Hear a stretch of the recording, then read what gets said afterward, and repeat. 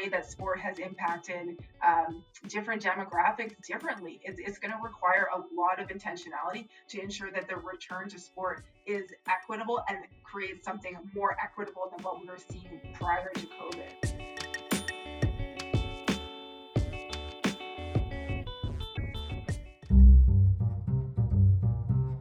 All right, so welcome everyone. Good morning, afternoon, or evening from wherever you are and wherever you're tuning in to today's podcast from. So I'm Mitch McSweeney, and along with Jess Nachman and Julia Ferreira-Gomez, who are co-interviewing today, we'd like to welcome you to the Sport, Social Justice, and Development podcast.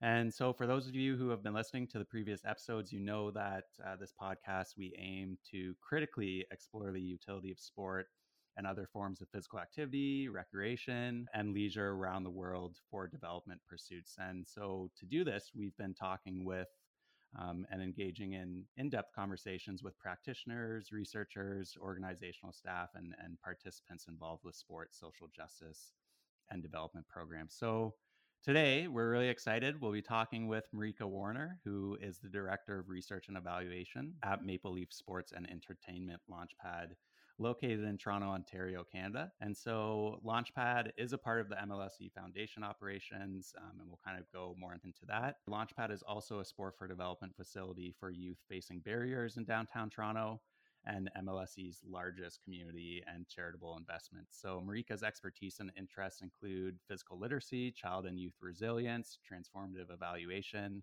and the intersections of sport and politics, including corporate social responsibility and professional sport. And Marika is also a retired dancer and a mom of one. So thanks for joining us today, Marika. We're excited to chat with you. Oh, my pleasure. Yeah, thanks. And, we're also very excited for this episode because we've talked mostly with bicycles related development organizations. So this is our first kind of venture into talking more about sport for development. And of course, Launchpad, especially for us here in Toronto, we know the impact it has. And so that's why we're really excited to be talking with you. So I'm going to hand it over to Jess and Julia to start us off with the interview questions, and looking forward to chatting. Thanks again, Marika. I was wondering if you could just tell us a little bit about what Launchpad actually does and how you yourself became interested in working with MLSE. Yeah, of course. So we use a sport for development approach. We provide programming, services, and other types of supports to youth facing barriers who are from the age of 6 to 29. And we also work really hard to bridge the gap between research and practice in sport for development and sort of act as a living lab to pilot and explore and refine new theories and tools and interventions and practices in sport for development. And my journey to MLSE is a long and winding one. So I started off, as Mitch mentioned, in the professional dance world. So that's sort of, where my love and passion for physical activity really comes in, and also my recognition of the impact that sport engagement can have for youth. So did that, also did a physiotherapy degree, thinking that would be a career that would be compatible with also dancing. So did that for quite a while in a variety of different settings, and did a lot of pediatric practice when I was working as a physiotherapist. So kind of developed a lot of that expertise in terms of doing research with young people. And then I left the hospital world, I guess, around 2014. To work in the community health center setting. So, this is where my politics and my career sort of started to merge, where I was able to approach physiotherapy from a population health or public health perspective, which I had never really been able to do before. I had always been in sort of, conventional settings where care is provided one-to-one. So started piloting a lot of group interventions, chronic pain groups, a group for folks with hepatitis C who had certain physical activity needs, culturally specific groups for different groups that I was serving in Regent Park. So that's where I really started to get that population health approach, using physical activity, and also really got embedded in the downtown east end of Toronto and what was happening in terms of sport and physical activity in that part of the city. So then I heard about the job through a colleague at Regent Park Community Health Center, and I just had to apply. I think, my mind is really more of a research mind than it is a practitioner mind. So have not looked back, and just really, thrilled that this incredible role actually exists, that a sport for development organization determined that it was, necessary to have a research and evaluation team embedded. that's something pretty special about Launchpad. What kind of development goals does Launchpad actually have, and how can you explain development in a more conceptualized way, implementing it through Launchpad? Okay, yeah. So, I would look to our theory of change, our ultimate impact statement, which is like a vision statement. And that ultimate impact statement is MLSE Launchpad uses sport to help youth facing barriers recognize and reach their full potential. So, really identifying, the focus of who we serve. And we define youth facing barriers. We have some, it's not, a strict criteria, but that includes Black youth, Indigenous youth, and other racialized youth, girls and young women, youth from low income households, youth in care or leaving care, youth with disabilities, youth who are in conflict with the law, two as LGBTQ youth. So quite a broad definition there.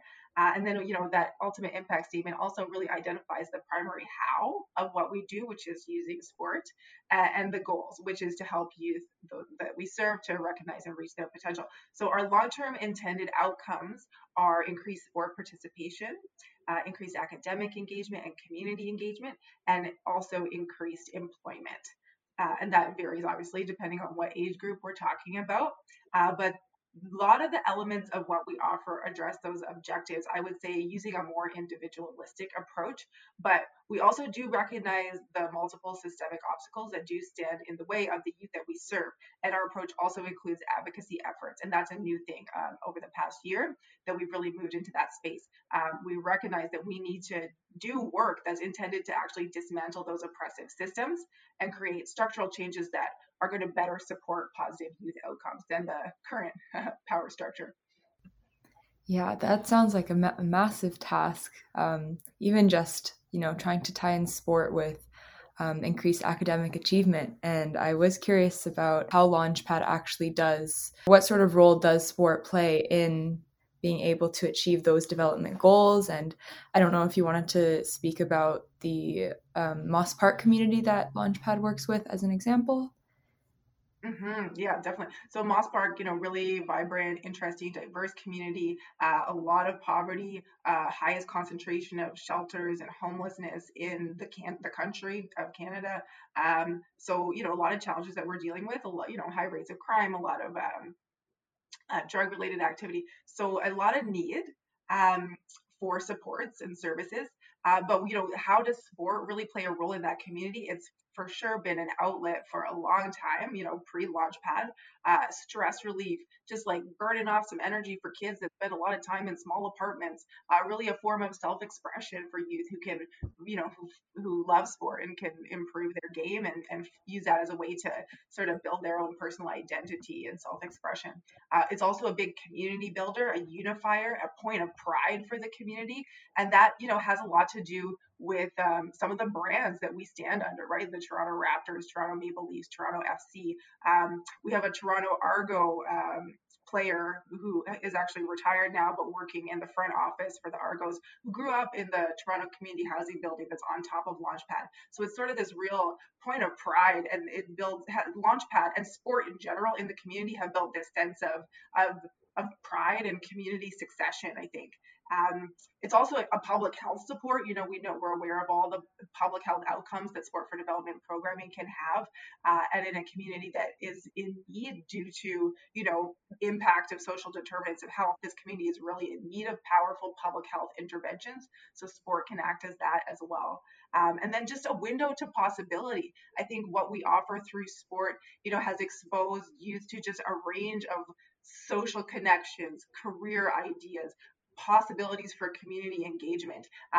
So, you can think of it as a window. We call it a launch pad, but it's just sort of a jumping off point for whatever else youth want to explore from there. And yeah, one more thing.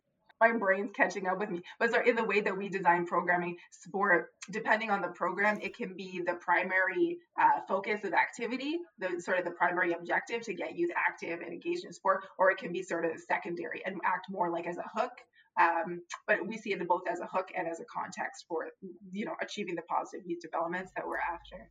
Absolutely. I wanted to go back on what you said earlier about, that contributing to dismantling power structures, and because our current, system doesn't work for a lot of youth. And wanted to ask you how you see sport contributing to social justice work. I think you just touched on that a bit specifically for Launchpad, but I think Sport for Development has a lot of critiques about not being able to do those things. And so, I wanted your own opinion on how that might contribute to anti-racism work, even gender equity work, or any sort of social justice work. Yeah, such an interesting question and so much to say on this topic. So, I think that has been a huge topic of discussion too amongst our team, particularly amongst like myself and my Black colleagues who, as we're seeing what's going on in the world and we're asking ourselves like, okay, we're working in sport. Is this the place to be if we really want to impact this issue on a systemic level, right? And I stand by yes. I think that sport has huge potential to impact, what's happening in terms of anti-racist work. Because money talks and there's a ton of money in sport. So I think I see a lot of potential there in terms of professional sport and the leagues and the teams making decisions that can be actually quite impactful on even like a global scale in terms of combating anti-Black racism.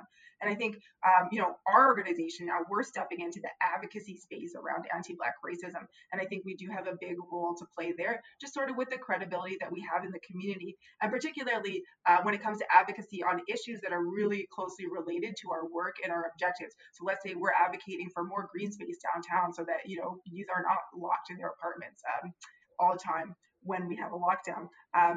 Those types of advocacy, or we program under 4 pillars, right? Healthy body, healthy mind, ready for school, ready for work. So in that sense, we've sort of got, by doing that work and working with the organizations that are leading in those spaces for the past several years, we sort of have developed that permission to lead in those spaces. So we can step into advocacy around the education system, around mental health, around aspects of public health, and we around youth employment, right? And we've sort of done the work that we can actually sort of step into that space without it being sort of superficial or a flash in the pan.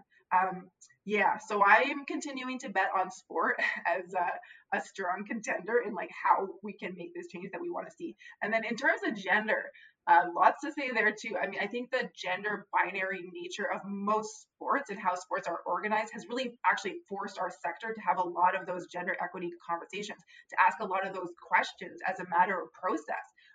Although obviously there's a lot of powerful voices in sport that are not supporting women athletes and that are denying the rights of trans athletes to exist in the sports space, like that is happening. But the conversations are happening, although we have voices on both sides. The conversation has to happen just as a nature of like what we do in sport. So I think in that sense, sport is often a bit out ahead of the crowd.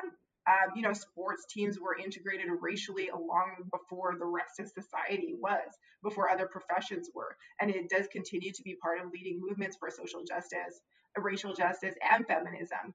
I would like to see more, of course, but I think the positive changes within the sport industry and that the sport industry has led to through ripple effects are quite evident. As Launchpad moves more and more into the advocacy space, it'll be really interesting to see what we can achieve as a Sport for Development organization that's quite well networked within different sectors. Yeah, I love what you said about just sport being now the platform for this kind of conversation, and it's so popular. Everyone engages in it. It's on Twitter. It's on all social media, right? So yeah, that's super important, and thank you for sharing that. Yeah, thanks, Marika, again. Something specifically you said that really stood out to me was sport leading movements. And we actually noticed that sport is only one of the several types of programs that the Launchpad offered. And so we were wondering, in what ways do these programs, whether it be in a classroom setting or nutrition counseling, how does that connect with Sport for Development programming? Oh, for sure. Okay, so those things we think of as wraparound supports. They're just necessary to sort of hold a youth in the space that they need to be physically safe, psychologically safe. That's why we offer these services like counseling in our own space to sort of remove the stigma of having to, and the barriers of having to access mental health support elsewhere.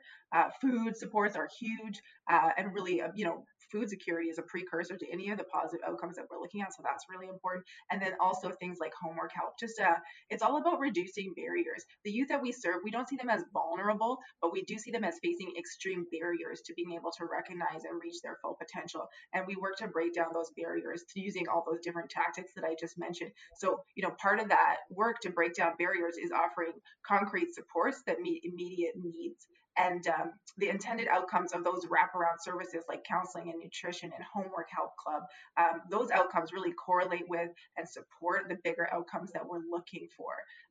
Those additional resources that we provide are also really closely informed by the needs and wants of the community. So we're doing what we're hearing the community needs, and we're constantly assessing that need using a bunch of different methods. Thank you, Marika. I think it's, like you said, really important to have the participants be active members in creating these programs. So it's great to hear that you guys are really listening to the voices of those participating. So I think you mentioned earlier the pandemic. You had briefly alluded to it, and it's been over a year now that a lot of programming has forced to go virtual. And we were just wondering how has the shift been for Launchpad to have to go online now? Yeah, it's definitely been challenging, hugely challenging, just in terms of planning. But just before I got on this call, I was working on our budget for our new fiscal year, which starts July 1st. So just the number of scenarios and the number of different plans that you need to create it's a lot, and it's definitely a drain on capacity. That people are spending a ton of time on all these contingency plans for contingency plans, and that's time and energy that's not going into strategy or programming or curriculum, right? So that's unfortunate. But I think a lot of challenges we faced are around engagement. So engagement has definitely been a struggle this year, and that's just for a lot of reasons. Youth, are already getting too much screen time through school and don't want to be on a screen again at night or on the weekend. Motivation is poor, and that's, we get that. So I think trying to make youth attend a virtual program is like trying to ram a square peg in a round hole, and it's not something that we're trying to do.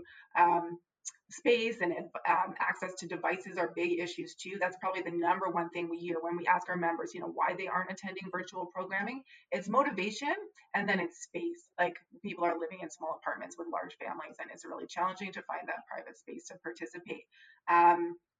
And then we've seen a real difference, actually. So we kind of have Sport Plus and Plus Sport programming, which is like sport for development terminology, right? So Plus Sport, it's looking at a different social outcome, like an employment-related outcome, education or mental wellness-related outcome, for example, typical at Launchpad. And the sport is used to further those types of social outcomes, whereas in Sport Plus, sport is the primary activity, the primary context. It's about getting youth active and physically literate.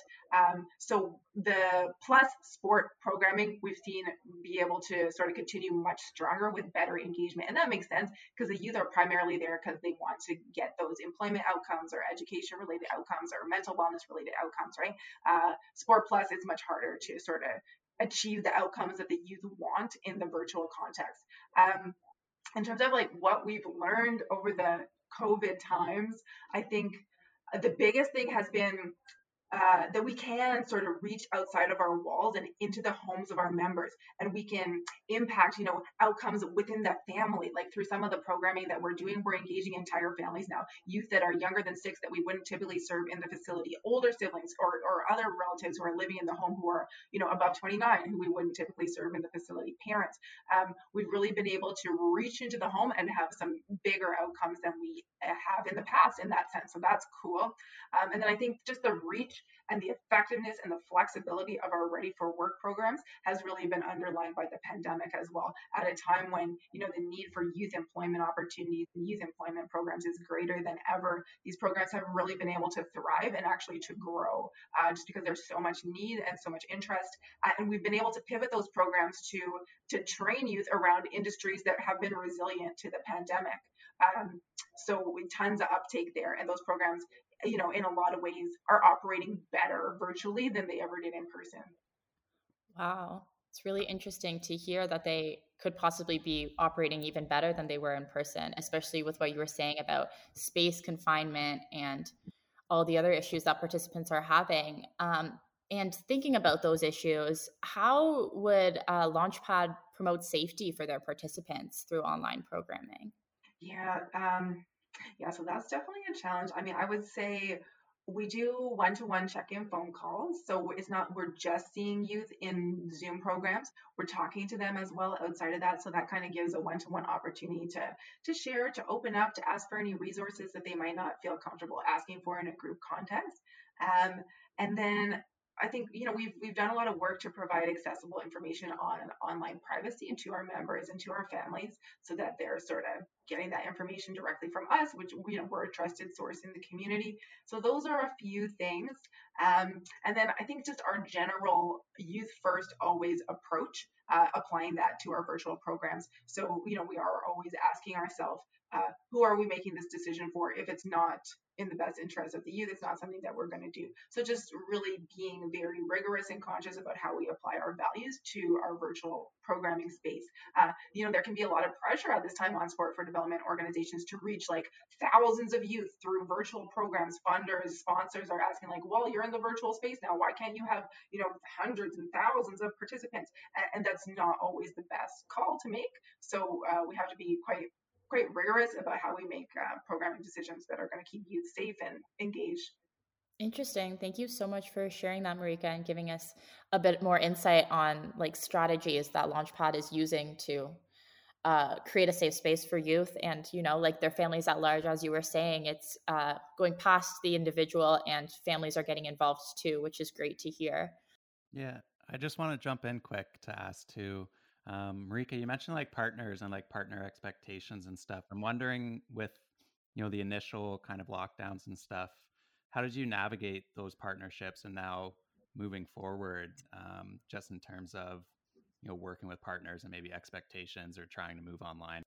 Yeah, so we responded really quickly to COVID. By April, we were up and running with our virtual programming and our online programming hub. So I think a lot of it was really trying to get ahead of partners because we did anticipate that some of our funders would come back and say, well, I guess sports off for this year, give us our money back kind of thing, right? So by showing them before they even came to us asking for their money back, by showing them that we were already doing a bunch of stuff in the virtual space, we had started to provide our family food programming where we're sending out food and providing programming alongside that. We had a very comprehensive COVID response strategy that included, physical activity, food security, a whole range of different interventions. So I think that was one way of getting ahead of it. And yeah, it was a lot of pivoting. It was a lot of having to reallocate dollars that, different partners had been promised, okay, you're going to get a basketball league with your name on it for this donation or whatever. Determining what else we could do with those funds to make good on the partnership, which has been really smooth. Honestly, on the corporate side, we've been able to retain all of our dollars by putting partner money on different interventions. The research side has actually been more challenging because there's just so much rigor around. Well, we gave you this money to do this very specific research project. If you can't do it, you need to give us the money back.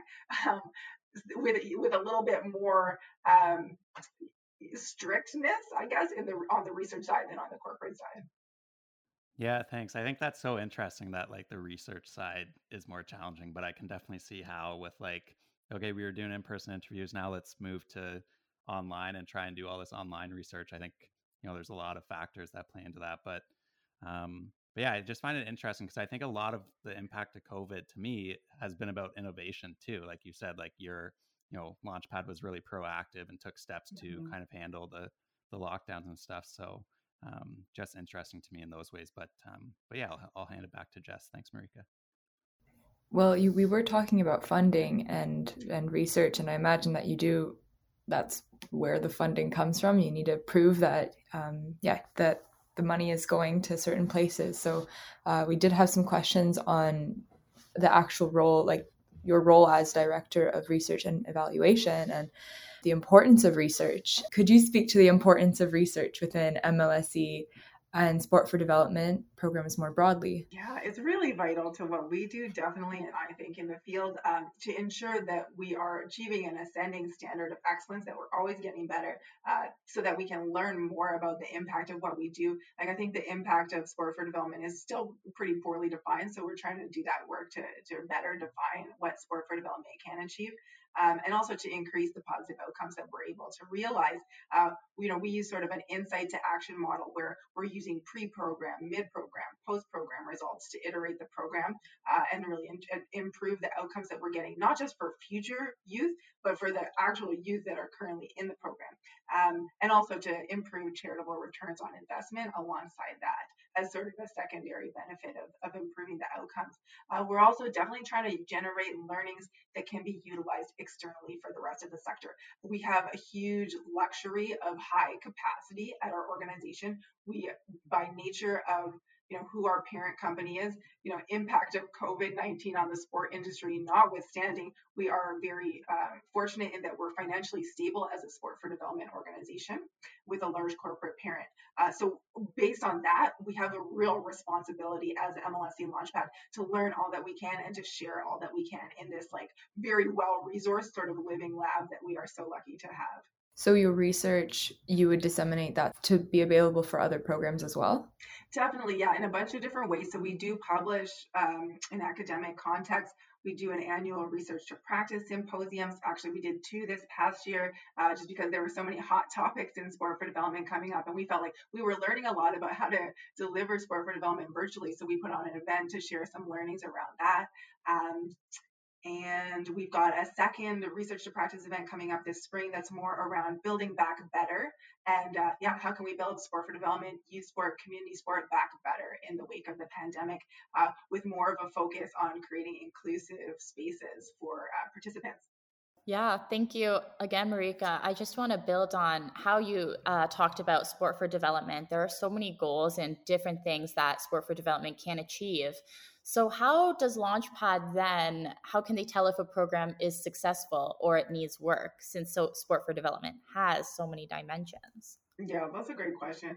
I think I would first look at sort of what you would think of as the process data, right? So do youth register? If they do register, do they attend the program? And then from there, what's the engagement like? Are they enjoying themselves? Are they, engaging in the program the way that we want them to, or the way that we hope they will? So that's sort of the first piece. Then the second layer is outcomes. Like we do have a primary and a secondary outcome attached to all of our programs. So that could be something like physical activity level and physical literacy, or self-esteem and leadership in the example of one of our girls leadership camps, or employment and social capital in the example of a Ready for Work program. So looking at, did we achieve the outcomes that we're looking at? And we do, even in program evaluation, we apply sort of a research level rigor to how we analyze those outcomes. So we're all up in the stats looking for statistical significance in program evaluation too, which we recognize is sort of one piece of it, right? So then there's the qualitative side, right? So we always use a mixed methods approach in our program evaluation and our research.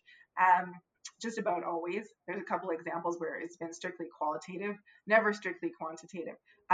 So we will throw in sort of qualitative challenges into the program that are intended to be fun, but that we can also consider as data. So example of that, like in a nutrition program, we might ask youth sort of as a mid-program challenge. So we've got the pre-program survey, the post-program survey, which would include open and closed-ended questions. And then mid-program, maybe we're going to ask, create a recipe, using some of the nutritional concepts that you've learned. And then they would submit that. And, it's sort of a fun and engaging challenge, but it also offers us qualitative feedback on how well they're integrating the learnings. So that's one example. And then we do ask for qualitative feedback post-program as well, often through surveys, a lot of times through focus groups or interviews as well. And then we do get additional stakeholder feedback from people like families, from partner organizations who might reflect to us things that we wouldn't be aware of and that we wouldn't see just through program evaluation. Like if we're partnering with an youth employment training organization, they sometimes will tell us that they're getting different youth than they would access at their other locations, or feedback like that. Like they will compare their employment outcomes at other locations to what they're seeing with the youth that they're serving at Launchpad through the collaborative sport for development approach. So, some real interesting feedback can come from stakeholders outside of the youth, but definitely our focus is on collecting high quality end user youth data, mixed methods. That's really interesting how you take information from participants, express their benefits and challenges, as well as stakeholders and family members that might be able to express how they think it may be beneficial to their family, maybe more so than the youth themselves can. So that's really interesting. Thank you. That's right. Mm-hmm. Yeah, and just what you said about never having purely quantitative data. Yeah, I imagine like that's how you get really good feedback is through qualitative work, especially considering that every participant is so unique and they have different geographical contexts, so socioeconomic status, even sexual orientation. Yeah, I was curious on how Launchpad might work to meet the needs of each individual participant depending on their unique context. Yeah, great question. So we do serve youth from a variety of different backgrounds, and we really try to avoid, I would say, making assumptions about our youth and just ask them stuff. People are always like, "How do these youth want to be involved in this research project? How do we think we can engage them?" Just ask them how they want to be involved. Just ask them how they would be like to be engaged in this research project, right? And they will tell you probably. So yeah, we just ask ourselves. We ask ourselves how to best engage youth, and then we ask the youth how to best engage them. I go back to our Launchpad core values. Our number one core value is youth first always. So, we always put the youth first. We put their needs first. We ask for that feedback and then we listen to it. So catering to a variety of participants, it looks a lot of different ways, but I think it just really starts with asking them what they need and what they want and how they want to be involved, and then acknowledge and also respond to what's going on at the facility, in the community, in the world, like really make that a part of what we do. And then also, I think it's important to consolidate our learnings on how to research sport for development during and after each of our major projects. So, we did a longitudinal study from 2017 to 2020 where we were tracking some outcomes over 2 years with a whole bunch of youth. And we learned a lot from that context about how to make how to engage youth in sport for development research, how to make it more accessible. So just being really intentional about pulling those learnings out from those types of projects. I imagine you can learn so much from youth that like practitioners just would never come up with when they think of programming. We were recently talking about the virtual programming. I was wondering if you had any youth feedback on that, if you had any sense of how that was going for the participants.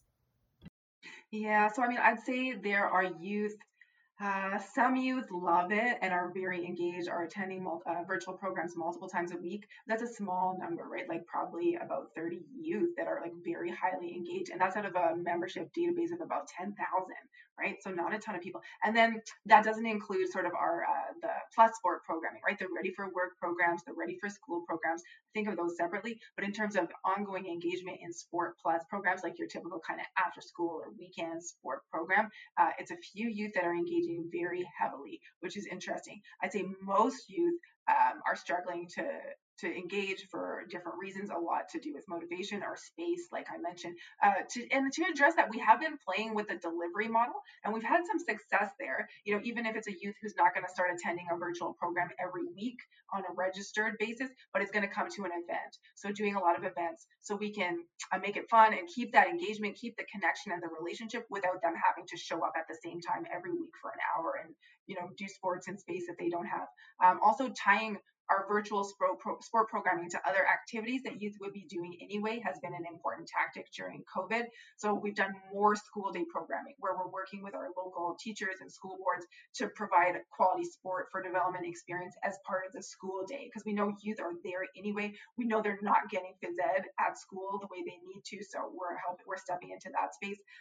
Even doing things like a watch party where we would expect that certain youth that we serve would be watching the Raptors game anyway, so we'll do a watch party and we'll have a physical activity component before, at breaks, after the game, and also incorporate like conversations to get at some of the outcomes, or life skills related outcomes that we're looking at. And then another one that we did throughout COVID was we called it the GOAT Talks. So that was for young men in the 15 to 18 age group, where a group of guys got together. It was like late night at Launchpad. They watched the Michael Jordan documentary Last Dance together and then had conversations after that. So just kind of different ways of engaging that we wouldn't typically do, using a lot of games in program, getting a lot of debates going. We have a lot of youth with a lot of opinions, and the opportunity to like debate a coach on an opinion is incredibly, like, it really does get folks to show up and get engaged. And doing polls, like even within program, it's been harder to get youth to respond to surveys that we send out to them. So just dropping a poll in the program is a really great engagement tactic as well as a way to collect some data. Amazing that you're able to combine both things, to be able to work with youth, engage with youth, hear their debates, their opinions, and then also be collecting data at the same time to support exactly what you're doing. Mm-hmm.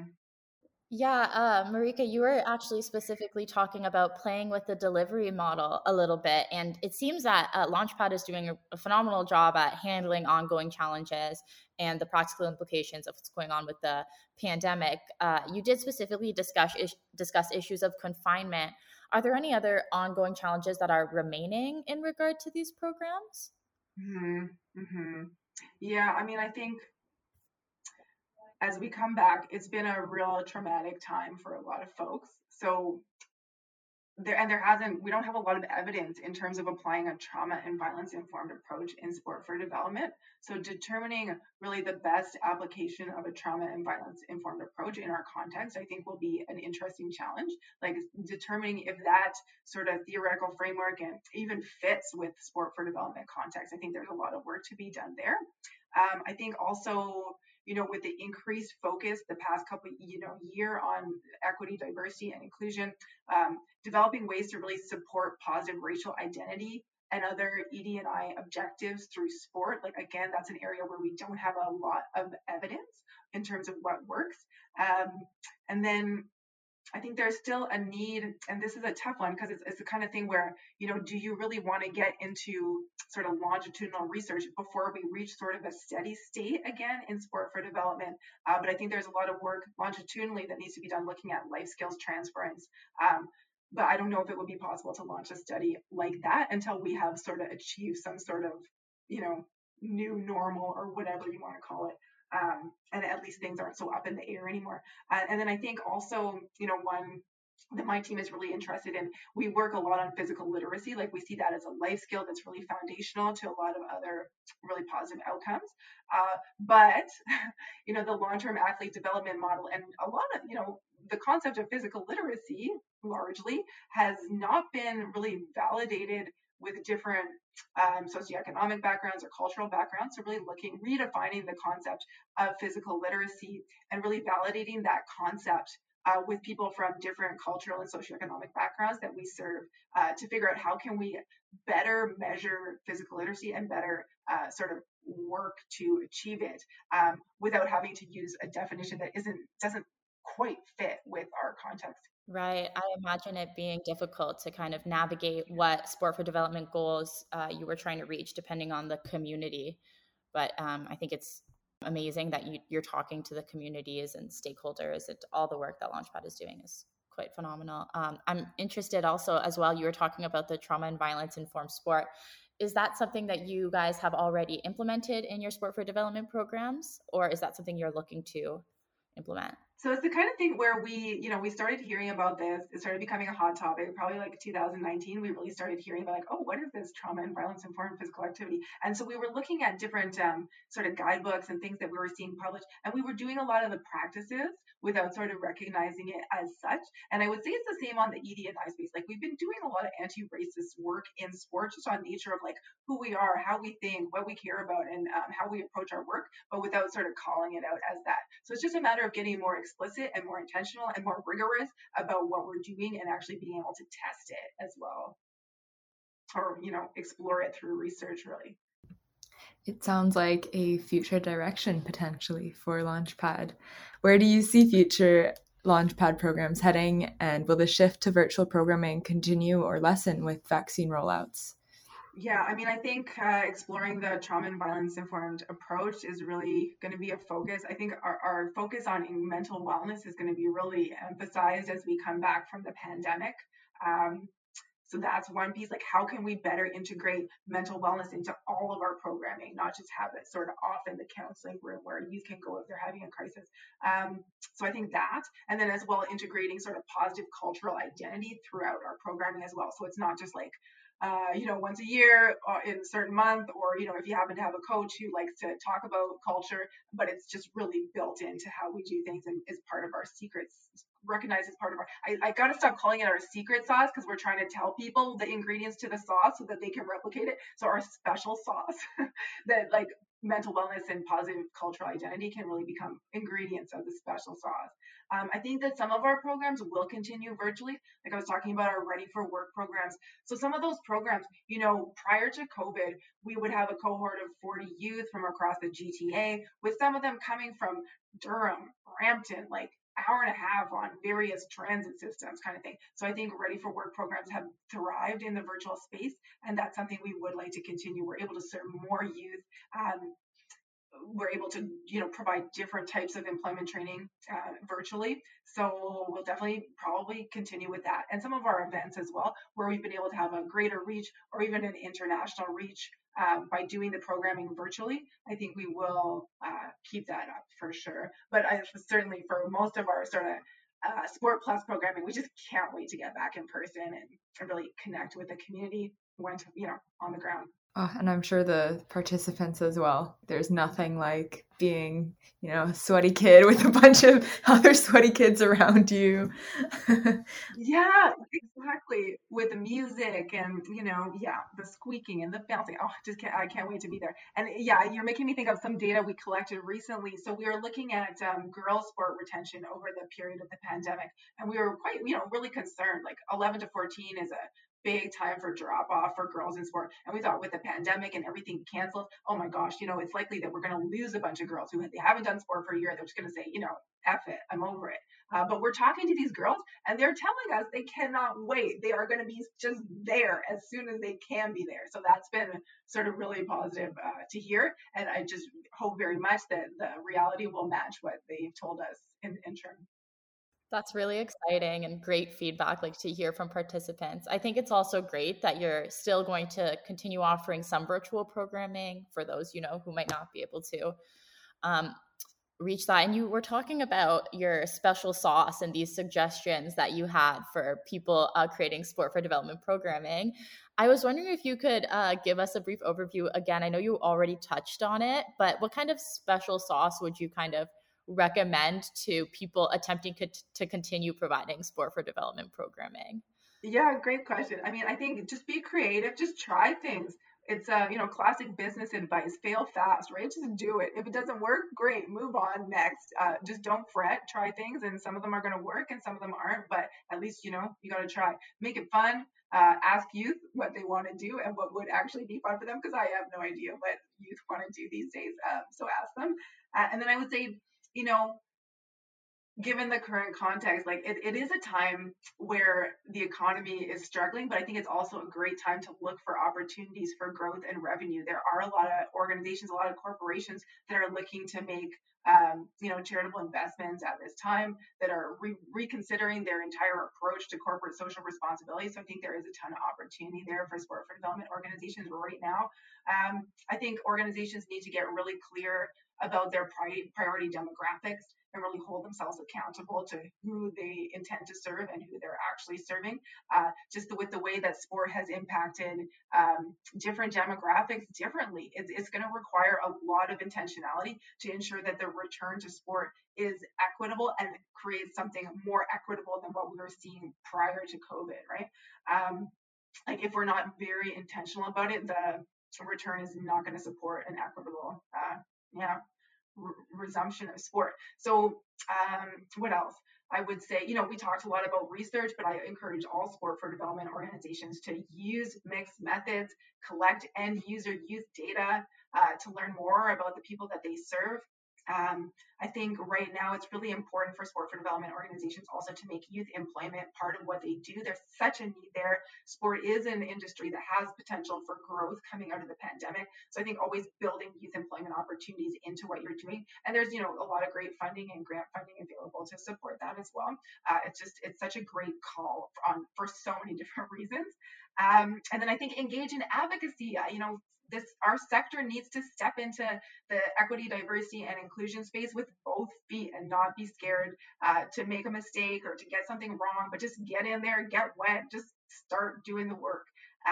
And I think we also need to prepare for what we're going to see coming back in terms of, what's happened over the past few years, and in terms of like this traumatic period of time.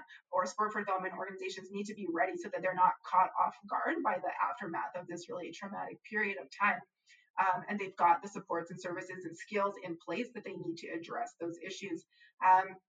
And then, of course, I'm going to say my last piece, develop a theory of change, right? Like if a sport for development organization doesn't know where it's going and isn't really quite clear about what the ingredients are in that organization's special sauce, well, you're never going to get a delicious burger, which is what we're all after, isn't it? Really?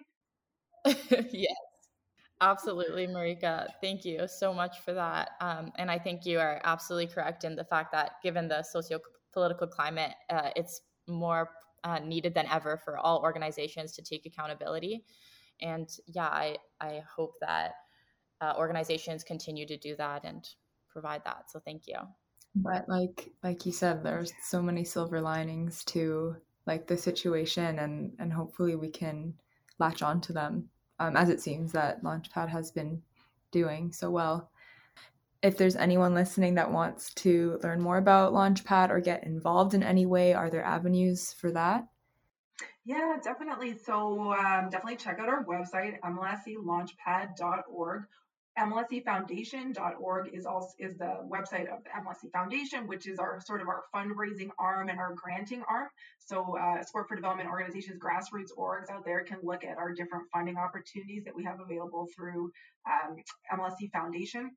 Some of our past and current research projects are also profiled on the foundation website, so definitely check that out. And feel free to reach out through info@mlsclaunchpad.org for more information. We're always looking for new academic collaborations, so if there are researchers or graduate students listening that are getting ideas for a collaborative research project, feel free to reach out.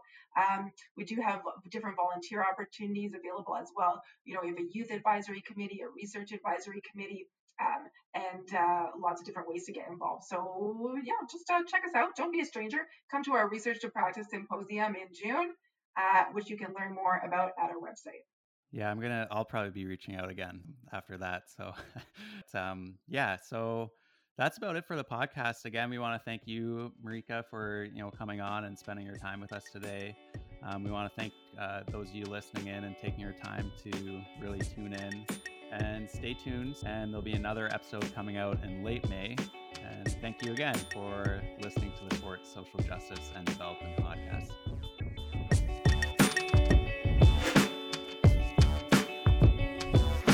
Music for this podcast was provided by Lobo Loco and Broke for Free.